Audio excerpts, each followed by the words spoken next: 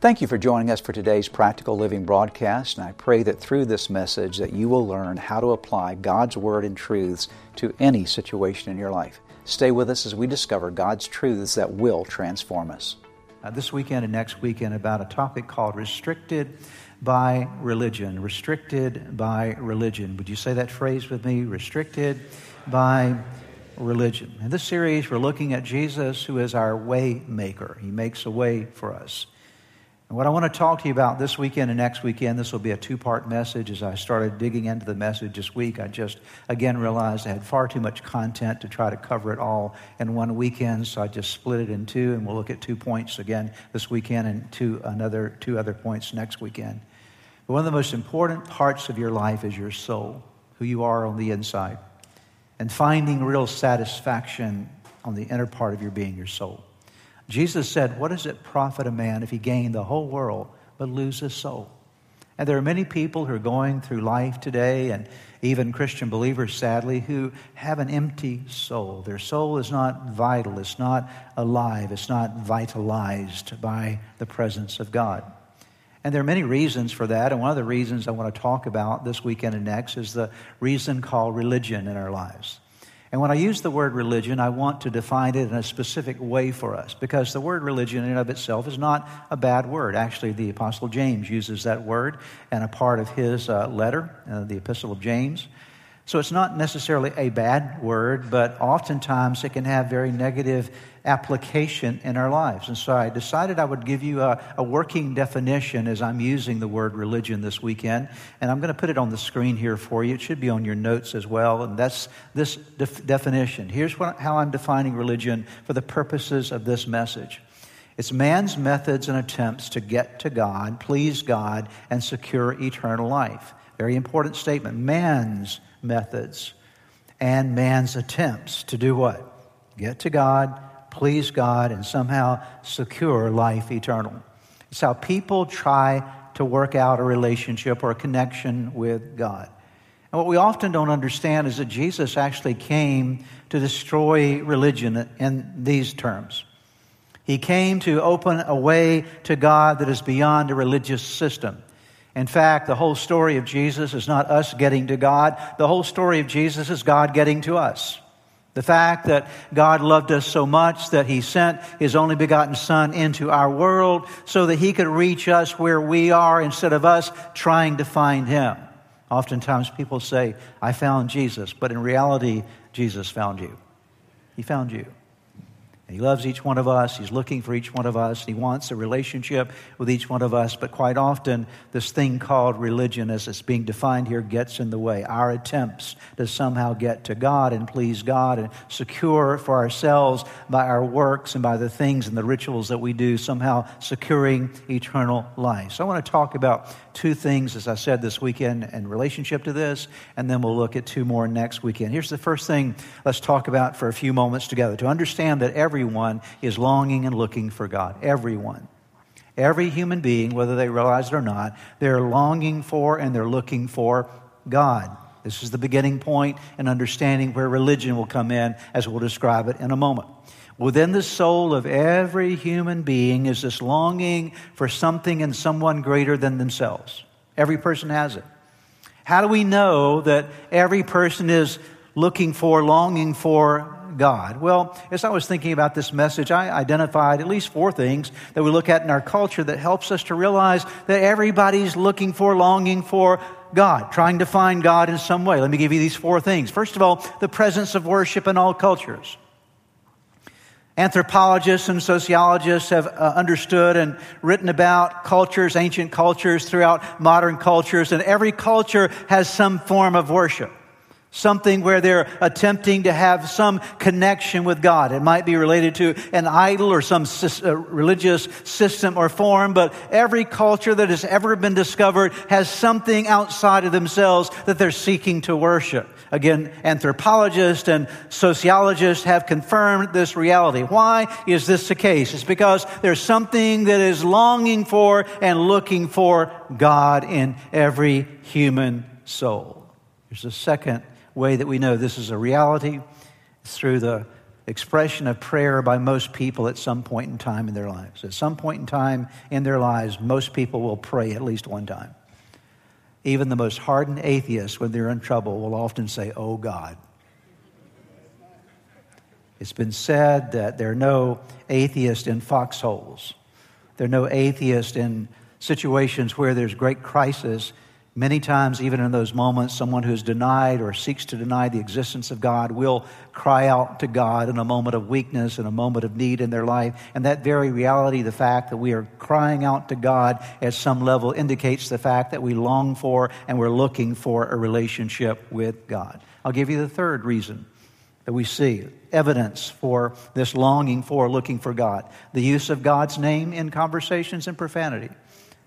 Have you noticed that God's name comes up all the time? Even by people who don't claim to know God?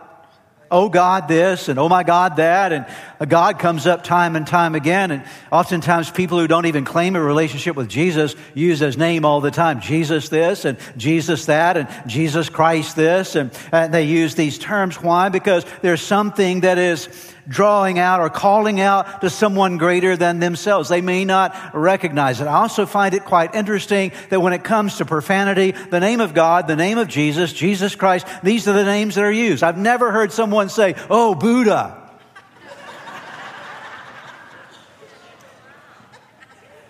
It's always Jesus. That should indicate something to us. It should indicate the fact that His name is above every name and there's a devil trying to denigrate it. Amen? Understand that, okay? These are practical things that we observe in life, okay? As it's been said before, it doesn't require rocket scientists to figure this out, okay? It's telling us something. Let me give you another reason why.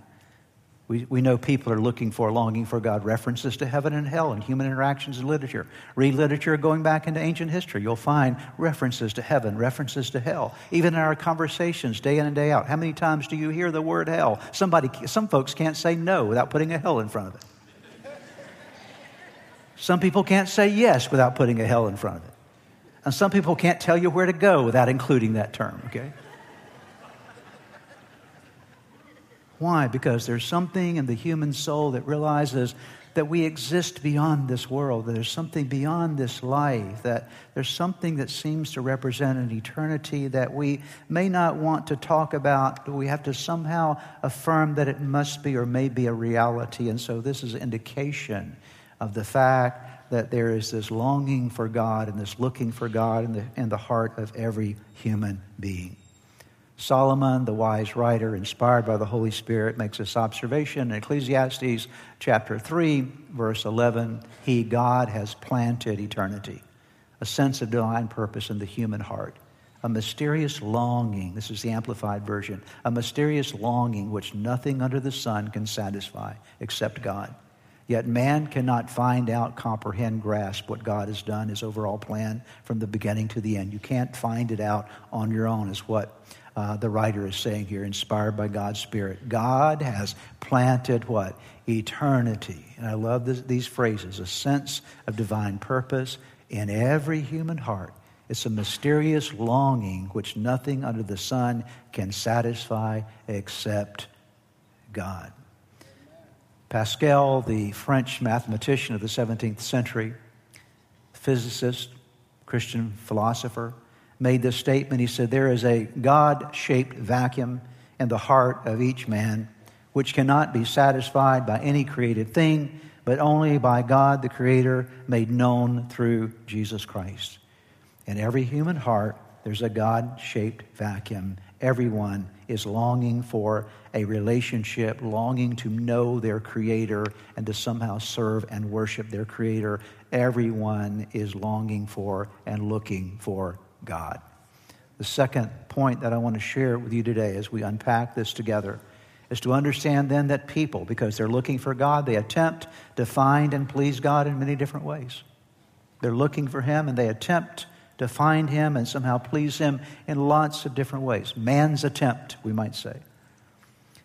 I want to talk to you about three of the most common ways that people on their own try to find God, try to deal with the God issue in their lives. What are these ways that people try to deal with this God issue? The first way is Simply this, they intellectually deny the existence of God. That's how they deal with the God thing. If I can just push God out of my reality and say He doesn't exist, then I don't have to deal with Him. I don't have to deal with theological matters. I can remove God from the equation of life so that there's no need to worry about His requirements of me or my relationship with Him. And there's some folks that choose that path. They choose to intellectually deny and intellectually dismiss the existence of God. Now, when I use the word intellectually here, I don't necessarily mean smart. Because you can be intellectual but not be very smart. By the word intellectual here, I'm talking about just people who rationalize somehow, and through their mental exercising, they push God out of their world, and they have a mental approach, a rational approach that doesn't include anything beyond what they feel like they can figure out on their own, and they reason their way away from the reality of God. Now, I want you to look at what the Bible says about this approach. The psalmist says in Psalm 53, verse 1, "Only fools say in their hearts." Read it with me. What do fools say? In other words, it's foolish. Just to give it another word here, it's foolish to say there is no God. Why is it foolish to say there is no God? Because the universe in and of itself is declaring to us the reality of God. Think about just our universe. The Bible says the heavens declare the glory of God. And so if you walk out on a starry night, you look up into the sky and the black sky with all the beautiful stars there that are shining, and you can't fathom how far the universe goes. It's beyond our comprehension. And we somehow realize through our human origins and the fact that we as human beings have unique DNA that has an order and a structure to it, and our world operates in an orderly, structurally manner. There must be someone who designed all of this. This cannot happen by accident. You can't take a bunch of car parts and throw them together in a box, shake it up, and a car comes out. And the same is true in our world today. If we look at this beautiful world that God has created, the animals, the creatures, all the beautiful colors, you walk out and see a beautiful sunset or a sunrise painted by God, you have to realize there must be a creator. And it's foolish to say there is no God. It is foolish to say that. Let's think about just the earth for a moment. Where our earth is located in the solar system and in the universe. If we were just a few degrees closer to the sun, we would all burn up. And if we were just a few degrees away from the sun, we would all freeze. But God said, I put my humanity right where I wanted them to be, so they'll have 4 seasons of the year. There will come a fall and a winter and a spring and a summer and harvest time and planting time, and the rhythm of life will establish because I set it in place. I set it in place. So that's why the Bible says it's foolish. It's foolish to say there is no God. Paul talks about this in Romans chapter 1. But God shows His anger from heaven against all sinful, wicked people who suppress the truth, push the truth down by their wickedness. They know the truth about God, that is internally, down inside. Everybody knows this. They know the truth about God because He has made it obvious to them. How? For ever since the world was created, people have seen the earth and sky. Through everything God made, they can clearly see His invisible qualities, His eternal power and divine nature, so they have no excuse for not knowing God. Romans chapter 1, verse 22 says, claiming to be wise, they instead became utter fools. God is not laughing at us in terms of this when He calls us fools. He's just reminding us of how foolish it is to say there is no God. I've had many conversations over the years with people who've talked about the fact I don't believe there's a God. And I can't accept this leap of faith to believe that there's a God. And what I will often reflect on when they say something like this is, you've just said that you believe something that's a leap of faith, that you say you can't believe another thing that you believe is a leap of faith. Let me explain what I mean. If you say I can't believe there is a God because that requires a leap of faith, you've just said you believe there is no God, which also requires a leap of faith. Both of them are believing, okay? Are you with me? Okay. And so when people deny that they don't want to live by faith, by reality, even to say, I don't believe there's a God, is to operate in faith. And I will tell you something, that it takes a lot more faith to believe there is no God than it takes to believe there is a God, okay? Because there's so much evidence for the reality of who God is. But when it comes to this longing, this looking for God, the way a lot of people deal with it is they just push God completely out of their life. Some to the degree they say, I just won't believe that there's a God. He doesn't exist in my world. The second way that people push God out of their life or try to deal with this whole issue of their longing for God is by attempting to fill their worship void with other gods. If you have kids and you're about, if you're a mom or a dad about to serve dinner for your kids, one of the things that you say to them when you find them running to the cookie jar before dinner is you say, don't fill up on that. We're just about to have dinner, right? Okay. Don't fill up on all that junk because I'm going to serve you real food in just a moment. So it's a warning because you know if they fill up on the wrong stuff, they will not be hungry for the right stuff, correct? Okay. Are you hearing me today? Okay. So if you fill up on the wrong stuff, you'll not be as hungry for the right stuff in your life, okay? And the reason that a lot of people suppress their hunger for God is they try to suppress their hunger for God by filling their life with all kind of other gods, other things in their life, okay? By a God, I mean anything that you worship or that you give allegiance to above God, that you look to as your source of happiness, that you look to for fulfillment in your life, whatever you're looking to as your primary source of allegiance and fulfillment, that is your God. And the Bible warns us over and over again about this word that I'm going to connect here with this concept, and that is the word idolatry. And that's what it involves. That's what's involved here. Idolatry is worshiping anything other than the one true God. Now, as soon as I use the word idolatry, many times we our minds go to think about these little statues that people bow down to, made of gold or silver or wood or whatever it might be. But this is not the reality of idolatry. It may have been in some cultures. It may still be in some cultures today. But idolatry is all about, again, replacing the one true God with little gods in your life that cannot satisfy you. Take a look at what, again, Paul says in Romans chapter 1, beginning in verse 21. Yes, they knew God, but they wouldn't worship him as God or even give him thanks. They began to think up foolish ideas of what God was like. And as a result, their minds became dark and confused, very similar to what's going on in our world today. Claiming to be wise, they instead became utter fools. We read that a moment ago. And instead of worshiping the glorious, ever-living God, they worshiped idols. And then he describes in the culture that he was in that day, idols made to look like mere people and birds and animals and reptiles. We can fashion idols out of pretty much anything. Amen. Anything that you put before God, you fashioned an idol. And I will tell you something, idolatry isn't a denial of God. It is a replacement of God with other things that will never satisfy you.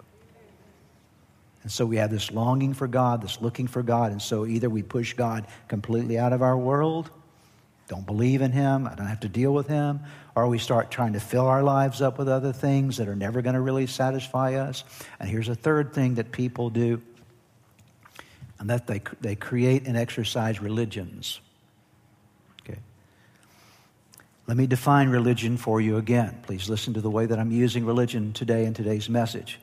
It's man's method and attempts to get to God, please God, and secure eternal life. Man's methods. Man's ideas of, you know what? I want God. I know I long for him, but let me figure out a way that I can get to him. Let me figure out a way that I can work to please him. Let me figure out a way that I can earn my eternal life and earn a relationship with God. By the way, as you study in our world culture today, there are about 4,300 religions or religious sections in our world today. 4,300. Think about that. 4,300 ways that people say, hey, this is how you get to God. No, this is how you get to God. No, this is how you get to God. And all of them are about how you get to God. But what I want you to understand very clearly today is that the Bible doesn't give us the story of how we get to God. The Bible gives us the story of how God gets to us. Okay. There's a very important distinction here. Because religion is our works trying to get us to God, but God says, you can't get to me. On your own, you cannot get to me. It is impossible for you to get to me because you're created in sin. There's brokenness in your life. You don't even know how to relate to me. And so because you can't get to me, I'm going to get to you.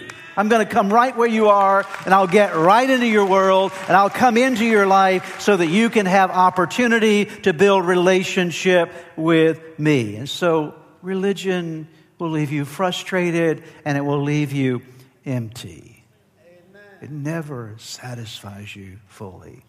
Our attempts to get to God, and our attempts to please God, and our attempts somehow to gain eternal life on our own. God says, no, that's not going to work, but there is a way that will work.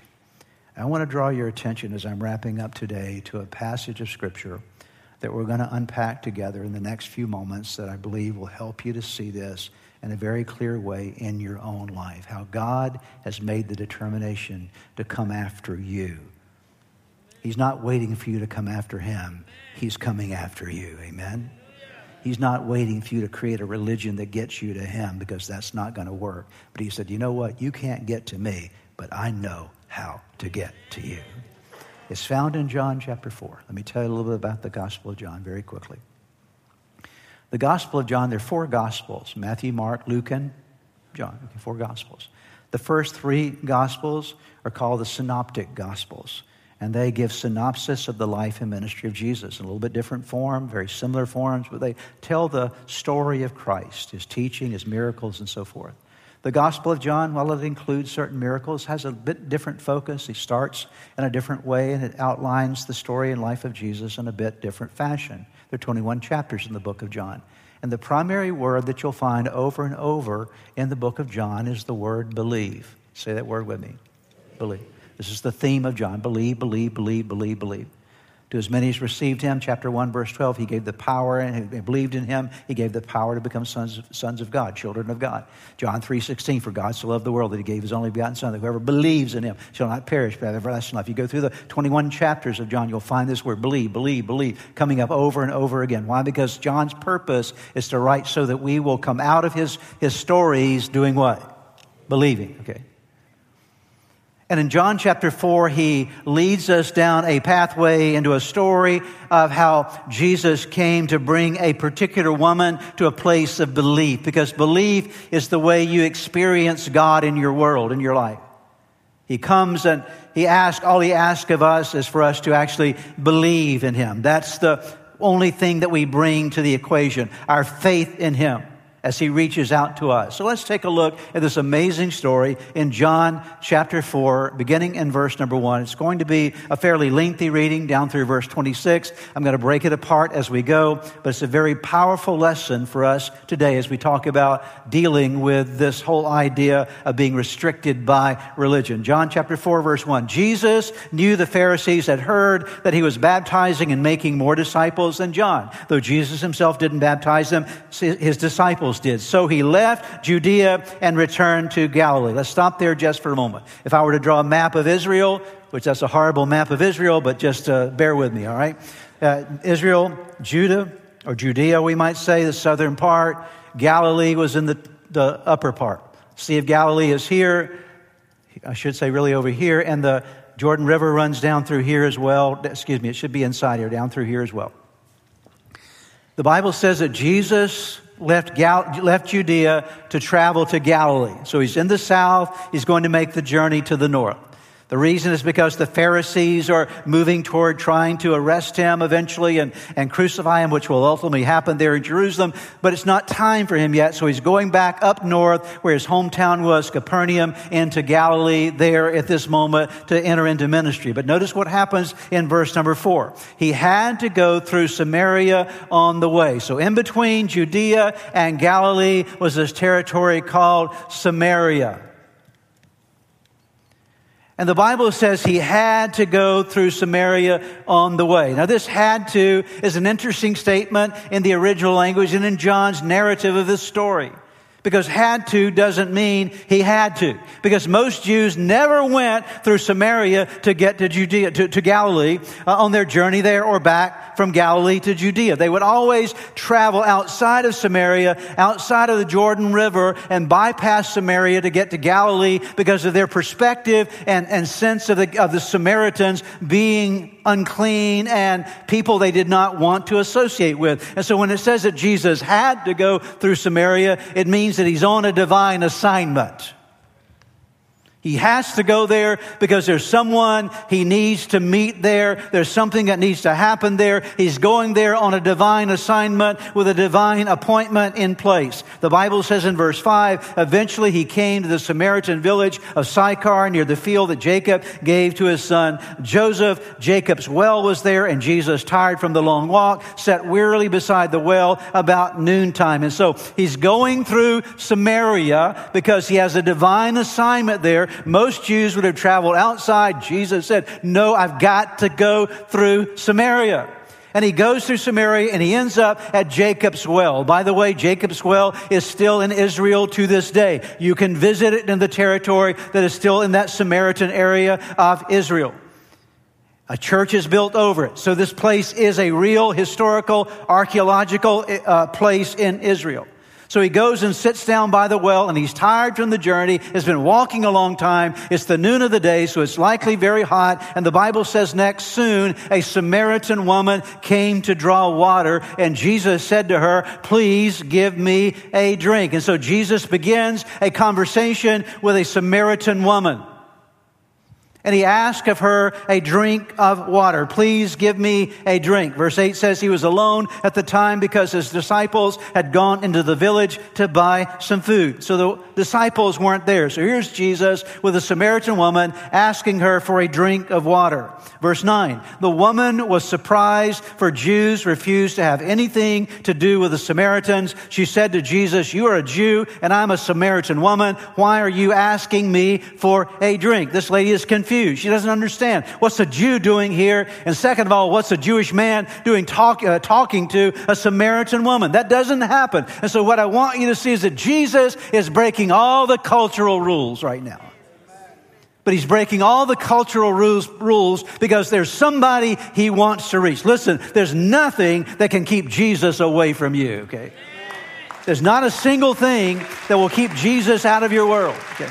So he's breaking all the rules that everybody else expected to be set in place. Jesus said, no, what's more important to me than all these cultural rules, all these racial discriminations, all these things that are going on in this culture, what's most important to me is there's a person there that I love who needs me.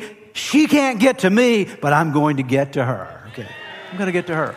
So he breaks all the rules to get to her. Thanks be to God for Jesus. Anybody thankful for Jesus today? Okay.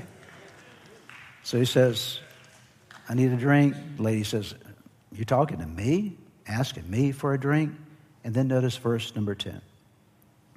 Jesus replied, if you only knew the gift God has for you, if you only knew the gift God has for you, he's talking to her personally, and who you're speaking to, you would ask me, and I would give you living water. If you only knew the gift that I have for you. Dear ones, if you only knew the gift Jesus has for you. If you only knew who you're speaking to, you would be asking me for living water. Notice the lady's response in verse 11. But sir, you don't have a rope or a bucket. She's still on a natural level here. She's not getting it, okay? You don't have a rope or a bucket, she said, and this well is very deep.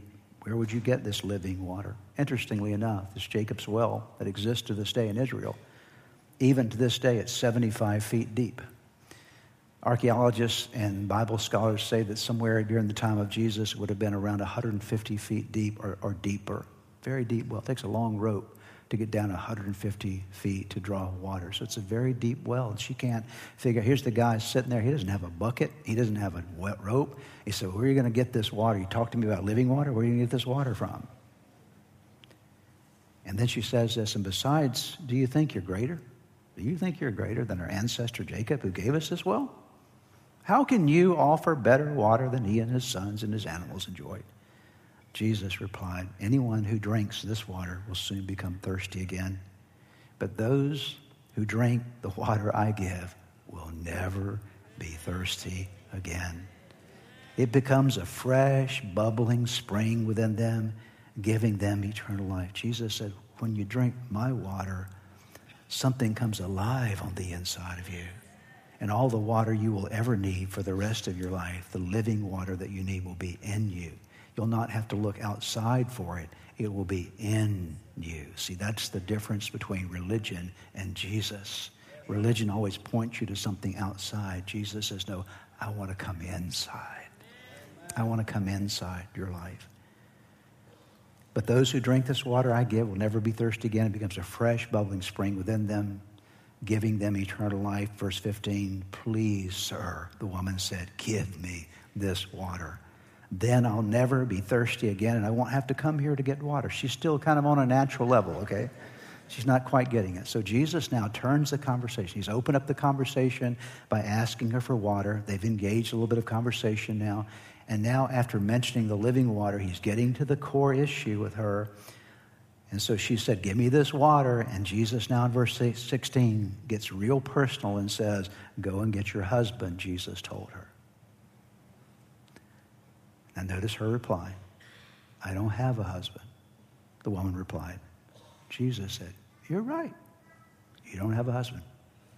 For you've had 5 husbands. And you aren't married to the man you're living with now. Uh-oh. Truth is here.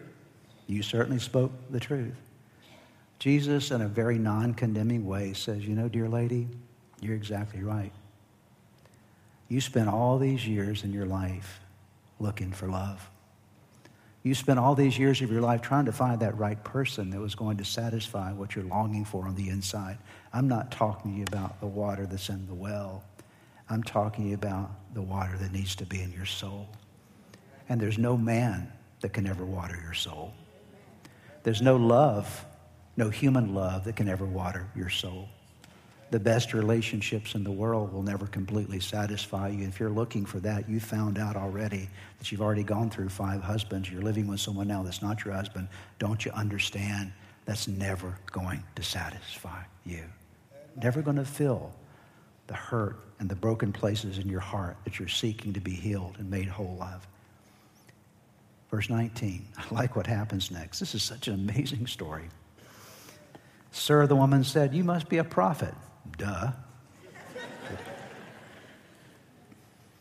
So tell me, why is it that you Jews insist that Jerusalem is the only place of worship while we Samaritans claim it is here at Mount Gerizim where our ancestors worship? I love the way she completely moves away from the husband conversation.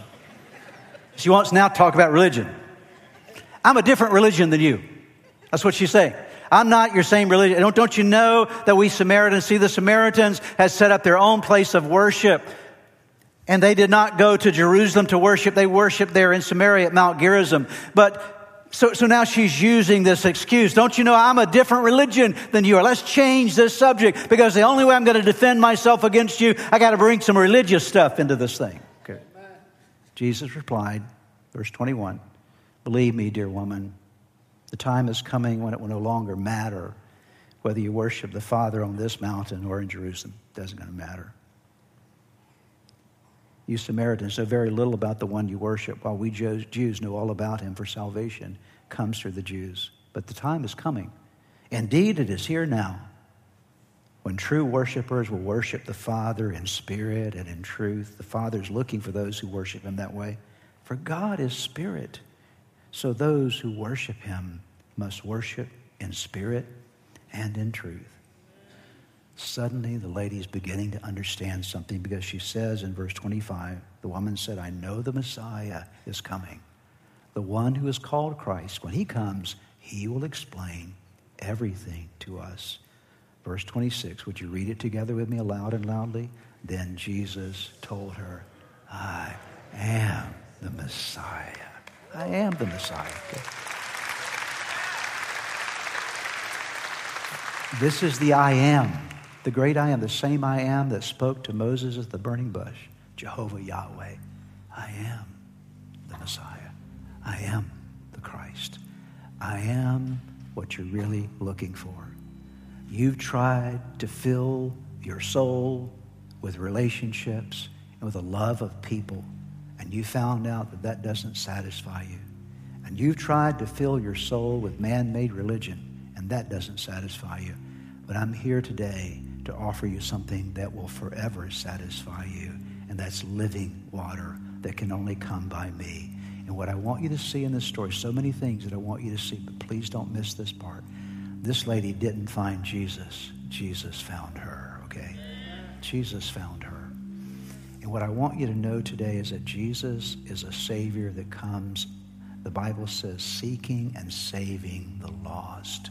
He's the one that comes looking for you and me. And so the next time you are tempted to say, I found Jesus, perhaps it would be better to say, Jesus found me. Would you say it together with me? Jesus found me. Aren't you glad Jesus found you today? Amen. You were out by a well somewhere. You were living in some circumstances of your life, and somebody invited you to church. You didn't even want to come. The only reason you came is because that friend asked you to come, and you sat down in a service like this, and the Holy Spirit started knocking on the door of your heart, made you uncomfortable, but by the end of the service you said, hey, I think Jesus just found me. Okay. You were driving in your car one day and you happen to turn the radio and you're flipping through and there's a preacher on the radio sharing the gospel, and you find yourself weeping in the car, realizing that you needed Christ. Jesus found you. You had a mother or a father that prayed for you, a grandmother or grandfather that prayed for you, and they one day shared the love of Jesus with you, and you were convicted in your soul. You said, I need Christ in my life. Jesus found you. Jesus is looking for you today. He's looking for all of us to offer us water that will satisfy us. One last thing I want to say as we conclude today. If you're trying to fill up your life with other stuff, if you've got some little gods in your life, can I just encourage you to lay them aside and say, Jesus, you're the one that I need in my life. I want to drink the water that becomes a spring of water inside of me for eternal life. Bow your heads together as we pray. Lord, thank you for your word this morning. We're so very grateful for the opportunity we've had to reflect upon the fact that religion tries to push us to get to you, but you came to us, Lord, so we could have a relationship with you. And so, Lord, I pray for each one of us today that where we've been trying to find satisfaction, that perhaps we, even as believers, have tried to fill our lives with things other than you. I pray that today there would come a fresh recommitment of you being number one in our lives, of us saying, Jesus, we want your living water afresh. Revive, refresh, and restore your people, we pray in the name of Jesus. Thank you for that work in our lives. And Lord, I also pray today for those who are among us who perhaps have never given their life to Christ. I pray that today would be that day they would open their heart to you in Jesus' name. I would like to close today by giving you an opportunity to ask Jesus to be the Lord of your life. Would you pray with me right now? Right where you are, just simply bow your head with me, and I'm going to give you a prayer to pray, and you can simply speak this prayer out, whisper this prayer out, and from the sincerity of your heart, call upon God, and I promise you that He will hear and answer you. So let's pray together. Start by simply whispering the name Jesus. Let there come from your heart just the declaration of His name. Say, Jesus, I know that I am a sinner, that I have fallen short with you. I'm sorry for all of my sins. Jesus, I believe in you. I believe that you are God's Son. I believe that you are the Savior of the world. I believe that you died on the cross for my sins. And I believe that you rose from the grave, that you are alive today. Now pray these words. Say, Lord Jesus, come into my heart. Come into my life. Forgive me of my sins. Give me a new start in you. I commit my life to you. In Jesus' name, amen. Now, if you prayed that prayer with me, I want to encourage you with a promise from God's Word that says that when we call upon God's name, we call upon the Son of God, there is salvation that comes to our lives. He changes us from the inside out, and you become a new creation. Old things pass away, all things become new. And that's exactly what has happened to you today. Your next step really is to make sure that you get into a good Bible-believing church. And you begin to study God's Word, get God's Word in you, and to make sure that you get a copy of the Bible if you don't have one and begin to read it. Spend some time every day in prayer. And I would encourage you also to check out the resources on our website that will help you to get going in your relationship with Jesus. You can find them at church-redeemer.org. Get those into your hands. Get started in your new life with Jesus Christ. Thanks again for joining us today. May God bless you, and we look forward to seeing you next time.